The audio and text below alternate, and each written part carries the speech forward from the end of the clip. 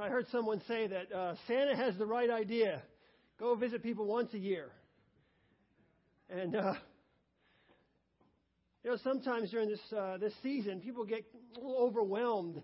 So I got a question for you. Is the craziness, you don't have to answer out loud or anything, but is the craziness of this season robbing you of your Christmas spirit? Has this cold weather got you down? Well, I'm going to share a story with you this morning that may kind of bring you back to being thankful for where we live and the houses that we live in. And this story really is for the younger group, the students and everything. It's one of my, when I was your age stories. Okay? Because I'm a grandfather now, so I can tell when I was your age stories with a little more gusto. Well, when I was your age, I was 17 years old. I graduated from high school. I moved out pretty much on my own and moved to Virginia. Was there for a few months. I just come to Christ. And so I kind of ran off to Virginia because I had nowhere else to go. My dad and my brother lived out there. I thought I'll go there. Didn't really want to go to college. Didn't know what I wanted to do. But then I came to Christ in my senior year, so I kind of slid into Virginia. And so I got back home as fast as I could because I really wanted to go now to college. So I got back to New York, and I lived in this, my first house was this converted garage in the back property of another family lived in the church. Great people. Their brother had lived there. The brother-in-law had lived there, and he was a construction guy, so he kind of fixed the place up a little bit. It was great in the summertime. It was fantastic. Well, when I got married to Deb, it was in August, and so I moved her into this castle, okay, this beautiful place that we had all set up. It was, three of us living there. I kicked the other two guys out, moved my wife in. And it was great in August, September, October, November. I'm going to describe this house to you. One of the things about this little garage house is it wasn't very good in the winter. Okay, there were two ways to heat the house. One way was a Franklin fireplace. And those Franklin fireplaces, you kind of open the front, you stick the wood in there. And this Franklin fireplace, though, had it was broken in the front, had like a 2 or 3 inch gap across and maybe 6-8 inches down. The front door was a little broken there. And so, you stuck your wood in. And the other way to do it was there was a gas heater on the wall. It looked ancient. I don't know what year it was from, but it was pretty ancient. And the way you would light this gas heater on the wall is you push the button. It would go click, click, click, click, click, click, click. And then you'd light a match and you'd stick it in there. Well, I found out very quickly the first time I lit it, that was not a good idea. Because I click, click, click, click, lit it, and it come woof, right in my face. And so the way you'd light this furnace, little heater, was that you'd have one guy stand there and go click, click, click, click, click. And then you take the match from about 5 feet away and you throw it toward the heater. And it got about within a foot of it and it went woof, and it went on. And so that's how you got the heater going. It was actually pretty fun for a bunch of guys. All right, light it up. You know what I mean? You could play with matches and, blow things up on purpose, and it wasn't doing anything wrong. So you throw the match over there and boom, it would light up. The Franklin fireplace, when we didn't want to spend money on the gas, was amazing. You want to talk about warming the place up in no time. But because of the front section being broken, if you ever light something like that where there's a hole, the air just gets sucked in by the fire, and it's so hot. It was so hot. We would start out, maybe 9 o'clock or so. We'd light it up. And by within an hour and a half, you were almost opening the windows. It was so hot in there. We had a piece of wood leaning up against this Franklin fireplace, and it caught fire from the outside. That's how hot it was. All right? It melted. It warped the TV, which was 3 feet away. It warped the side of the TV. And the guy who had built the little house, he built himself a little a chimney. But you know what happens when you don't put the chimney above the peak of the roof? Does anybody know? Yeah, when the wind blows, it blows down the chimney, and everything going this way goes now that way. And so multiple times, if it was windy, the wind would blow down the chimney, and it would just come out that little hole in the front. And I mean soot and smoke were all over. You have to open up your windows. It was incredible. It was incredible. But the ultimate in this beautiful home that I brought my wife into was the bathroom. Okay? Garages don't have bathrooms. So they added on a room which is about, like this big or so, like maybe 5 feet by 5 feet. Had a little stand-up shower in there, a tiny little sink, and a toilet. And it was built basically, it was attached, and it was cinder blocks that it sat on and a floor. And it got so cold in the wintertime that we had to cut a hole in the floor to get to the pipes and wrap that wire around the pipes, the wiring, so it would keep the pipes warm. But then when the wind blew underneath that little room, it would rattle that board, and you'd stand there and your hair would blow. I mean, as you're standing there, and it was that cold, all right? It was that cold. And the most amazing thing was we walked down sometimes, and this is truth, okay? I'm your pastor. I'm telling you the truth.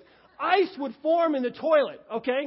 So you go in there, and there'd be ice formed on top of your toilet. And it was great when Deb, we first got married, and, Deb was there. She wanted to invite all her friends over, you know what I mean, to see our new house.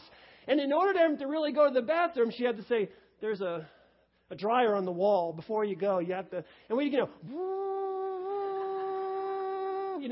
so we warm the toilet up a little bit. We get that toilet all warmed up. And I went to the landlord, who was a friend, and I said, hey, listen, there's ice in my toilet, what do you think? And he gave me some antifreeze. And so what we would do is this is truth. We'd just stick the antifreeze in the toilet, and that would keep it from freezing up. So it was amazing. That has absolutely nothing to do with the sermon. I just thought I'd share it this morning because guys are all so cold and everything. I wanted to get you back to a warm feeling. You're going to go home now and just walk into your bathroom and just be praising God. Thank you, Lord. There's no ice in my toilet. You know what I'm saying? I need to bring it back. It's all perspective, isn't it?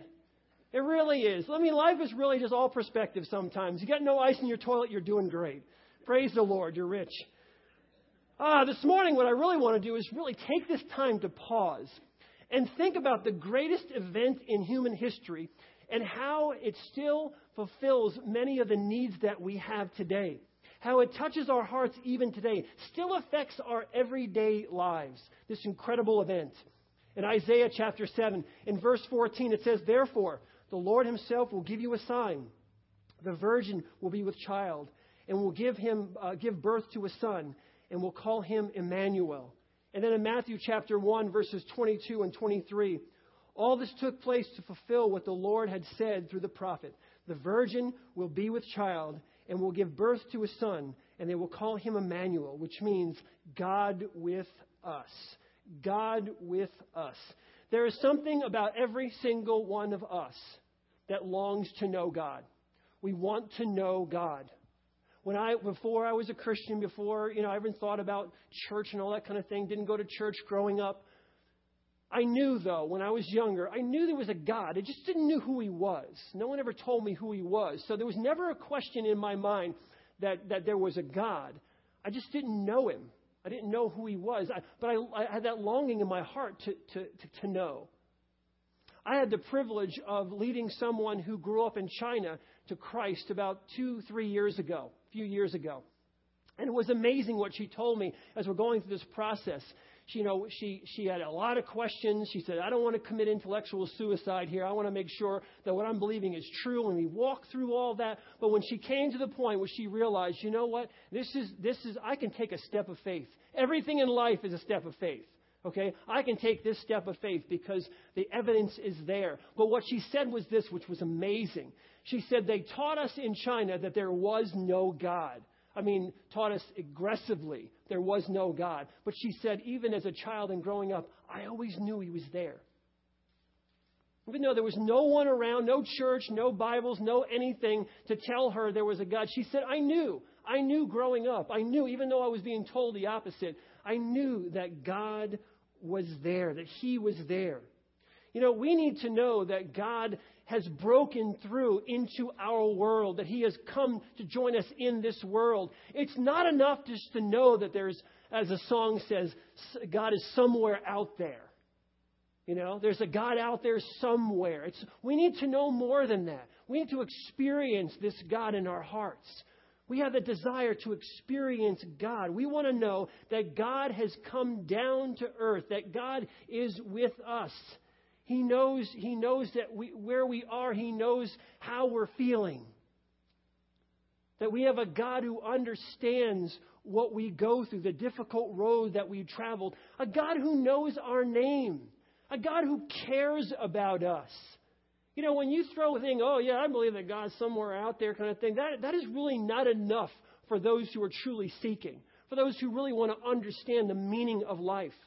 The value of life. They want to know that there's a God who knows their name. They want to know there's a God who cares. They want to know there's a God who understands what they've been through in their lives, the difficult road they've traveled. We want to know that we're not alone in this universe. That we are not walking this road alone. The prophets spoke of this yearning, this longing in the human heart.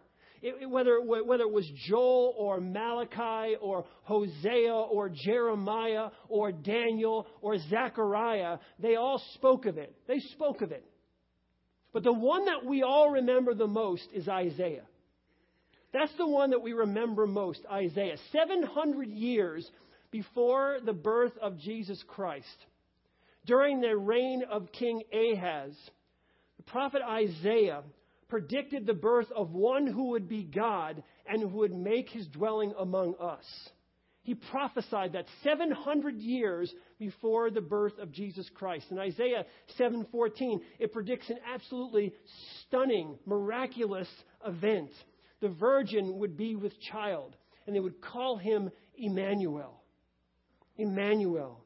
Now, jump forward 700 years, and if we jump forward 700 years, we come to the place, from that point, we come to the place where Joseph finds out that Mary's with child. And his first reaction is that he assumes the worst. He fears the worst. And so Joseph decides that he's going to divorce her. He's going to divorce Mary quietly to keep her from basic public shame, from disgrace. Shows you what kind of man Joseph was right up front. Because in this culture, that was a real no-no. But Joseph says he's going to divorce her quietly to spare her from public shame. But then the Lord comes to Joseph. The Lord sends an angel and speaks to Joseph in a dream and tells him that the baby that is in Mary's womb is of the Holy Spirit. And he tells Joseph to call the baby Jesus. The baby's name is to be Jesus, which means God saves or Savior, because Jesus will save his people from their sins. So the angel speaks to Joseph. And then the angel quotes Isaiah chapter 7 and verse 14 with its prophecy of the virgin birth. And the fact that his name will be Emmanuel, which means God with us. He speaks that out. Of all the names of Christ, if you think about it, of all the names of Christ in the Bible, none may be more significant than the name Emmanuel, because it gives us his ultimate identity. It lays out Christ's ultimate identity, Emmanuel, God with us. He came down from heaven to earth to be with us, to dwell with us. He came down from heaven in the form of a little baby boy lying in a manger.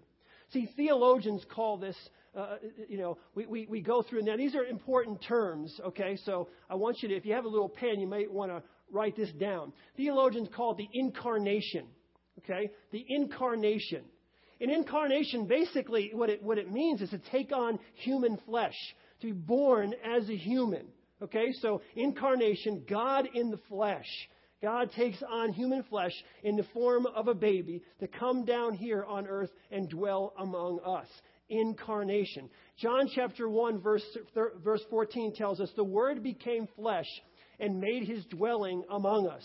The Word, Jesus Christ. The Word became flesh and made his dwelling among us. In John chapter 1 verse 1, it says, in the beginning was the Word, and the Word was with God, and the Word was God.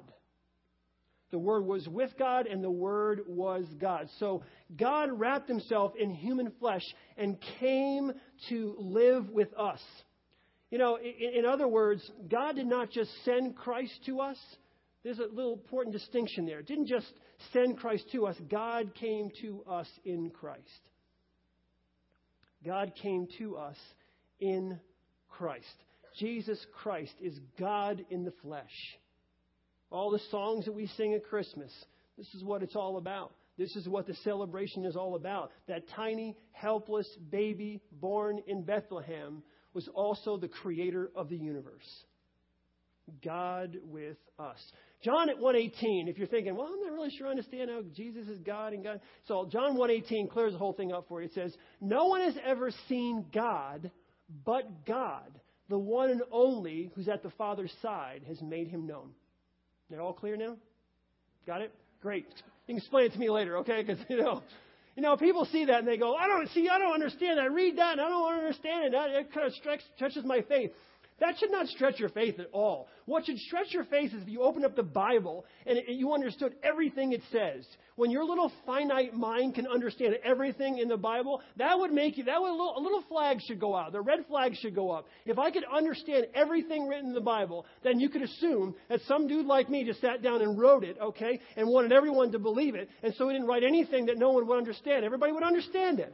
This builds my faith. No one has ever seen God, but God, the one and only, who's at the Father's side, has made him known. It's the Trinity. It's the miracle of Christmas. It's the miracle of Christmas. That's why we worship God. He has an infinite mind. We have a finite mind. We come before him. We may not understand it all, but we can trust, we can know that what God says is true. C.S. Lewis wrote this: the Son of God became a man to enable men to become sons of God. Simple, I love it. The Son of God became a man to enable basically us to be called sons of God so that we could be adopted into God's family. It's beautiful. It's a great plan. It is a great plan.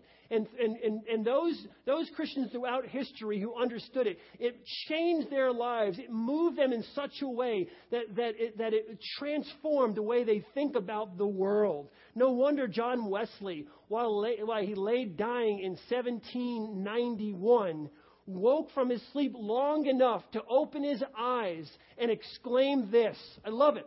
The best of all is God is with us. And then he closed his eyes and died. Wouldn't you want to be someone like Wesley? You're laying on your deathbed. You just open your eyes one last time and say, and the best of all, God is with us. And then you die. I mean, you'll be talking about that for generations. You know what my grandfather, the last thing he said? That would be great. That's why I want to go out. I want to say something profound right before I die. And just, You know why John Wesley probably mattered that? Because he lived that his whole entire life.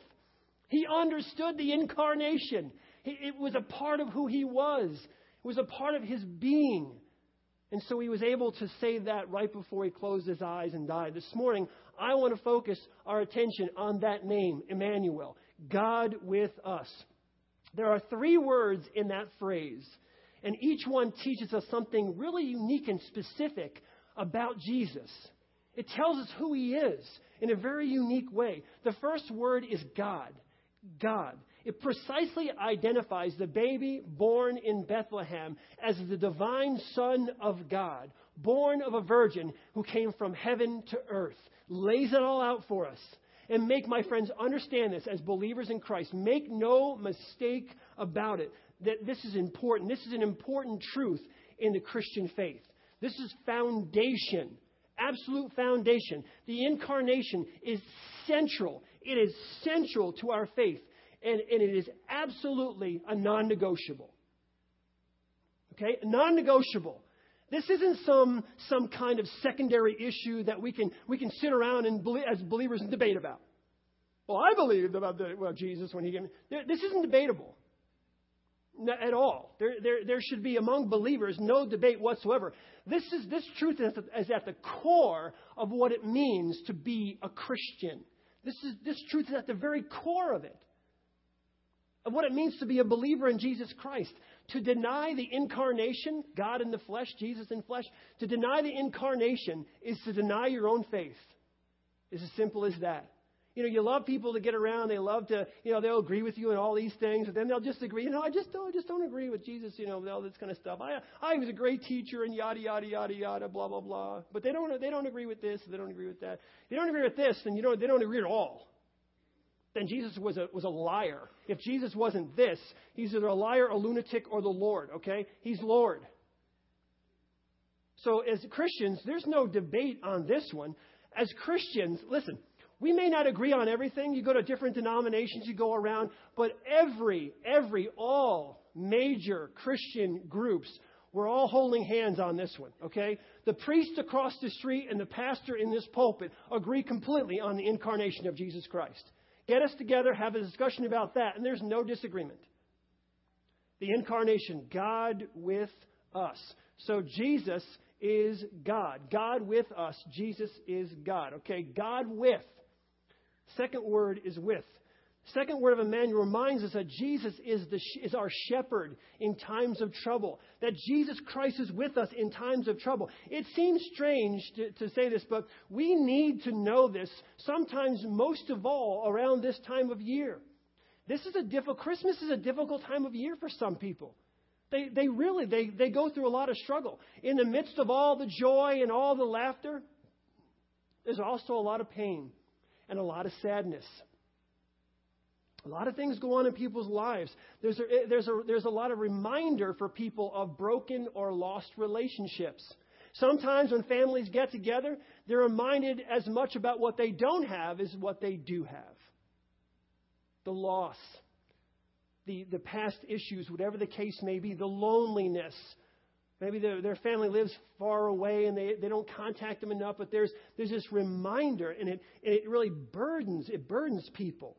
Most people, honestly, if you think about it, most people feel stressed. Well, I'd say most. Many people feel very stressed out and exhausted at this time of year.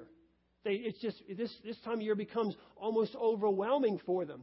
We saw a really good video at our Christmas program this past week, and I think it just tells the story perfectly of some of the ways we feel at Christmas time.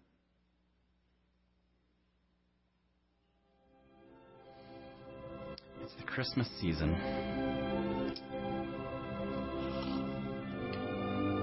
It's that time of year when you unbury all the decorations from the attic and the garage. You put up the Christmas tree. You find that missing stocking with the reindeer on it. You clean out the gutters so that you can string up the lights before it snows, or you're the last dark house on the block. The kids have road games, early practices, that huge history project, and final test to study for, along with 5 different Christmas parties and your son's extra holiday hours at his part-time job. When can you start driving again? Don't forget to write down the dates and times for the performances and the rehearsals of the programs at church, at school, and at the senior center where they want you to come dressed up as an elf. In tights. Then there's the shopping. Your son wants a new gaming system that can read his mind. Your daughter wants a doll that you're going to have to make payments on. Your sister's emailed you 3 times asking what you want for Christmas, and why you haven't just gotten an Amazon wish list set up already. Your spouse thinks maybe the two of you should just get each other a new furnace for Christmas, or maybe just donate all the gift money to orphans in Cambodia. And then there's the Secret Santa thing at work. What's a white elephant gift again, anyway? The school sent home a note saying half the kids have strep. Your spouse came home with a box of double extra-strength cough medicine and a case of Kleenex boxes. You're pretty sure there was something wrong with that last piece of fruitcake you just ate. And your daughter's so stuffy she looks and sounds just like Rudolph. Christmas is at your parents' house this year, and at your spouse's brother's place down south, and at your aunt's place on the lake. If the weather's nice and your kids sleep in the car, you might just make it to all 3. And you should make sure that you stop in at the office party for at least a little while. Also, your friends are in town, so could you set aside a night of the week to do a special Christmas just with them? Oh, and can we do it at your house? Your boss needs you to make sure you get that project done before Christmas, even though he's going to be out of town until January. And you have to cover for your coworker who spends every Christmas in Hawaii. Also, none of your contractors will answer the phone after December 15th. Plus, you need to make that green bean dish you're so good at for Christmas dinner, and that peppermint dessert all the kids love for the other Christmas dinner, and something gluten-free for Uncle Dale, and a backup ham just in case your mom's stove blinks out again. Also, there's cookies and carols at the church on Saturday afternoon. Everybody bring 2 dozen.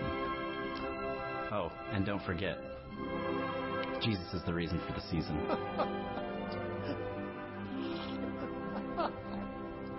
Merry Christmas. Oh, I'm sorry. Isn't that a little bit true? If I could take everything that I've talked about with people out in the foyer these last 2 services, that would have been it. You know what I mean? Those are the conversation that we're having. Oh, I can't go away because of the game, and it's incredible. Love it. Absolutely love it, because it's true. And during this difficult time, many people need to know that they have a God who's going to be there with them in their troubles. See, Jesus knows what's going on in our hearts. He knows what's happening in our hearts. He knows all of our hidden secrets. He knows all of our secret fears. He understands all of our unspoken doubts about what tomorrow may bring.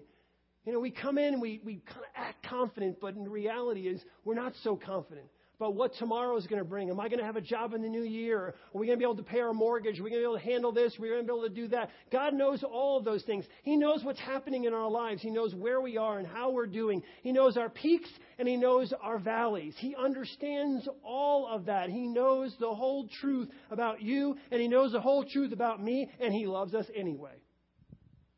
It's good to know that. It's good to know that we have a God who understands everything we're going through, everything we are, everything we're becoming. And you know what? He still cares about us. I want to ask you a question as you think through this morning. What valleys this morning are robbing you of really enjoying your life this season, enjoying this Christmas season? What's going on in your life? What valleys are you walking through right now that are having an effect on your joy, on your peace, on your contentment during this time? It should be a time where we are celebrating the birth of Jesus Christ, but instead we're sometimes overwhelmed. Maybe it's the valley of loss. Maybe you're in the valley of pain. Maybe it's the valley of a loved one suffering. Maybe it's the valley of a health problem. Maybe it's the valley of broken promises. Maybe it's the valley of a marriage that's struggling. Maybe it's the valley of a child that is getting themselves into trouble. Maybe it's the valley of a career disappointment, or a valley of a financial crisis. Maybe it's the valley of temptation you can't seem to overcome. Maybe, just maybe, it's the valley of anger and bitterness. And this time of the year just kind of conjures all that back up, because here they come. It's not only Santa coming to town, you know what I'm talking about? It's everybody else who reminds you of your past. Maybe it's the valley of struggling with your past. Whatever it is for you, we have those peaks and we have those valleys. Whatever valley you may be walking through today, you need to know that Jesus Christ knows who you are. He knows where you are, and He knows what you're feeling. You are not alone. You are not abandoned. You are not forgotten. He knows. He understands. He's experienced some of the same things we've experienced. God in the flesh. Jesus came down to earth and walked this earth with us. He understands betrayal. He understands broken relationships. He understands loss. He understands all the things that we go through. And it's a great feeling knowing that we have a God who understands the difficulties, the difficult roads that we walk every single day. That He can truly, truly empathize, not just sympathize, but empathize with the valleys that we go through. I think a lot of us right now are thinking of Psalm 23. The words of Psalm 23:4 are kind of echoing through our minds. That beautiful Psalm of David. Even though I walk through the valley of the shadow of death, I will fear no evil. For you are with me. Your rod and your staff, they comfort me. Something really struck me as I was studying this past week. Actually, the last couple of weeks. But something really, really struck me as I went through this. Do you know what the most wonderful word in this comforting psalm is? To me, at least. It's the simple word you. It's the word you. David changes the way he addresses the Lord as he goes through the writing of this psalm. He changes his wording here. He refers to God in the third person. Just think this through. He refers to God in the third person. I want you to read it again as we go through this. Maybe listen to it. Maybe for the very first time. It's just a beautiful psalm. But listen to what he says. It says, He makes me lie down in green pastures. He leads me beside quiet waters. He restores my soul. He guides me in paths of righteousness for His name's sake. He speaks of God in a more formal way. Not wrong. It's beautiful. It's comforting. But he speaks of God in a more formal way. He. But when it comes to the darkest, to the saddest, to the most challenging, stressful, times of life, to the valleys, David's experience with God becomes more personal. You look at it, notice what he says. You are with me. Notice the change. He doesn't say any longer he. He says you. He switches from he to you. Now, the God of the universe has become David's personal shepherd. He's become his shepherd. He says, you can just see, I am not alone. I am not alone. I am not abandoned. I don't have to walk through this life alone. God with. God is a shepherd. He's our shepherd in time of need. And David saw that. He. Then when it comes to the most difficult, the darkest, the saddest, the valleys, he says, you are with me. Your rod, your staff, they comfort me. Becomes more personal. The creator of the universe becomes David's personal shepherd. When I walk through the valley of the shadow of death, I will fear no evil, for you, my Lord, are with me. God, you will carry me. You will sustain me. It's a promise that we can all count on. It's a promise that we can all count on as God enters our lives and helps us through the most difficult times, the most challenging moments, when the stress of life becomes more than we can bear, when the river starts to overflow its banks. We have a God who will carry us safely to the other side. You are with me, my shepherd, the one who loves me, the one who carries me, the one who cares for me. God with us. God with us. In Matthew chapter 1, verse 21, the angel told Joseph to name the baby Jesus because he will save his people from their sins. Name him Jesus. And in Luke chapter 2, in verse 11, the angel, when he speaks to the shepherds, he says this: today in the town of David, a Savior has been born to you. He is Christ the Lord. You will never understand, please hear this, you will never understand who Jesus is until you understand that he came to save you from your sin. Why do we celebrate Christmas? Emmanuel, God with us. God came down. Why? Why did Jesus come down? You'll never understand him. You'll never get a grip on Jesus and who he is until you understand that Jesus Christ came to save us from our sins. This is why he lived. This is why he died. This is why he rose again. In Luke chapter 19 and verse 10, it says that he came to seek and save the lost. Good news. That's the good news. You say, I want to hear about good news. That's the good news, the gospel, the good news that Jesus came to seek and to save the lost. Shepherd, to seek after that one that was lost. Maybe you're here this morning and you've been all over. You have not been where you need to be. Jesus Christ came to seek and to save. If you were the only person left on this planet, he would have come and died for you. He came to seek and save the lost. We need a Savior. All of us. God with us. We need a Savior. Every single one of us. And he saves all of us who trust in him. He gives us that eternal life. I once heard someone put it this way. I really like the way this is put. If our greatest need were for education, he would have sent a teacher. If our greatest need were for money, God would have sent a banker. If our greatest need were for advice, God would have sent a counselor. If our greatest need was for pleasure, then God would have sent an entertainer. But our greatest need was forgiveness, and so God sent a Savior.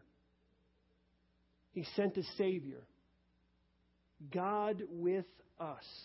God with us. So for those of you this morning facing challenges this Christmas, you can take this to heart. You can take this and find comfort. You can find comfort in this fact. God's answer to our struggles, God's answer to our pain, God's answer to our loneliness is not a theory or an abstract doctrine. It is not the latest gadget. It's not the hottest book. It's not the newest seminar. It's not a career change. It's not more friends. It's not another song to sing or another movie to watch. It's not any of those things. God's answer to our loneliness, God's answer to our struggles, God's answer to our fear is wrapped up in a person, Jesus Christ. That was his answer to all you're feeling right now, to all you're going through right now. God's answer to all of it is wrapped up in a person, Jesus Christ. Emmanuel, God with us. I want you to bow your heads with me right now as we close.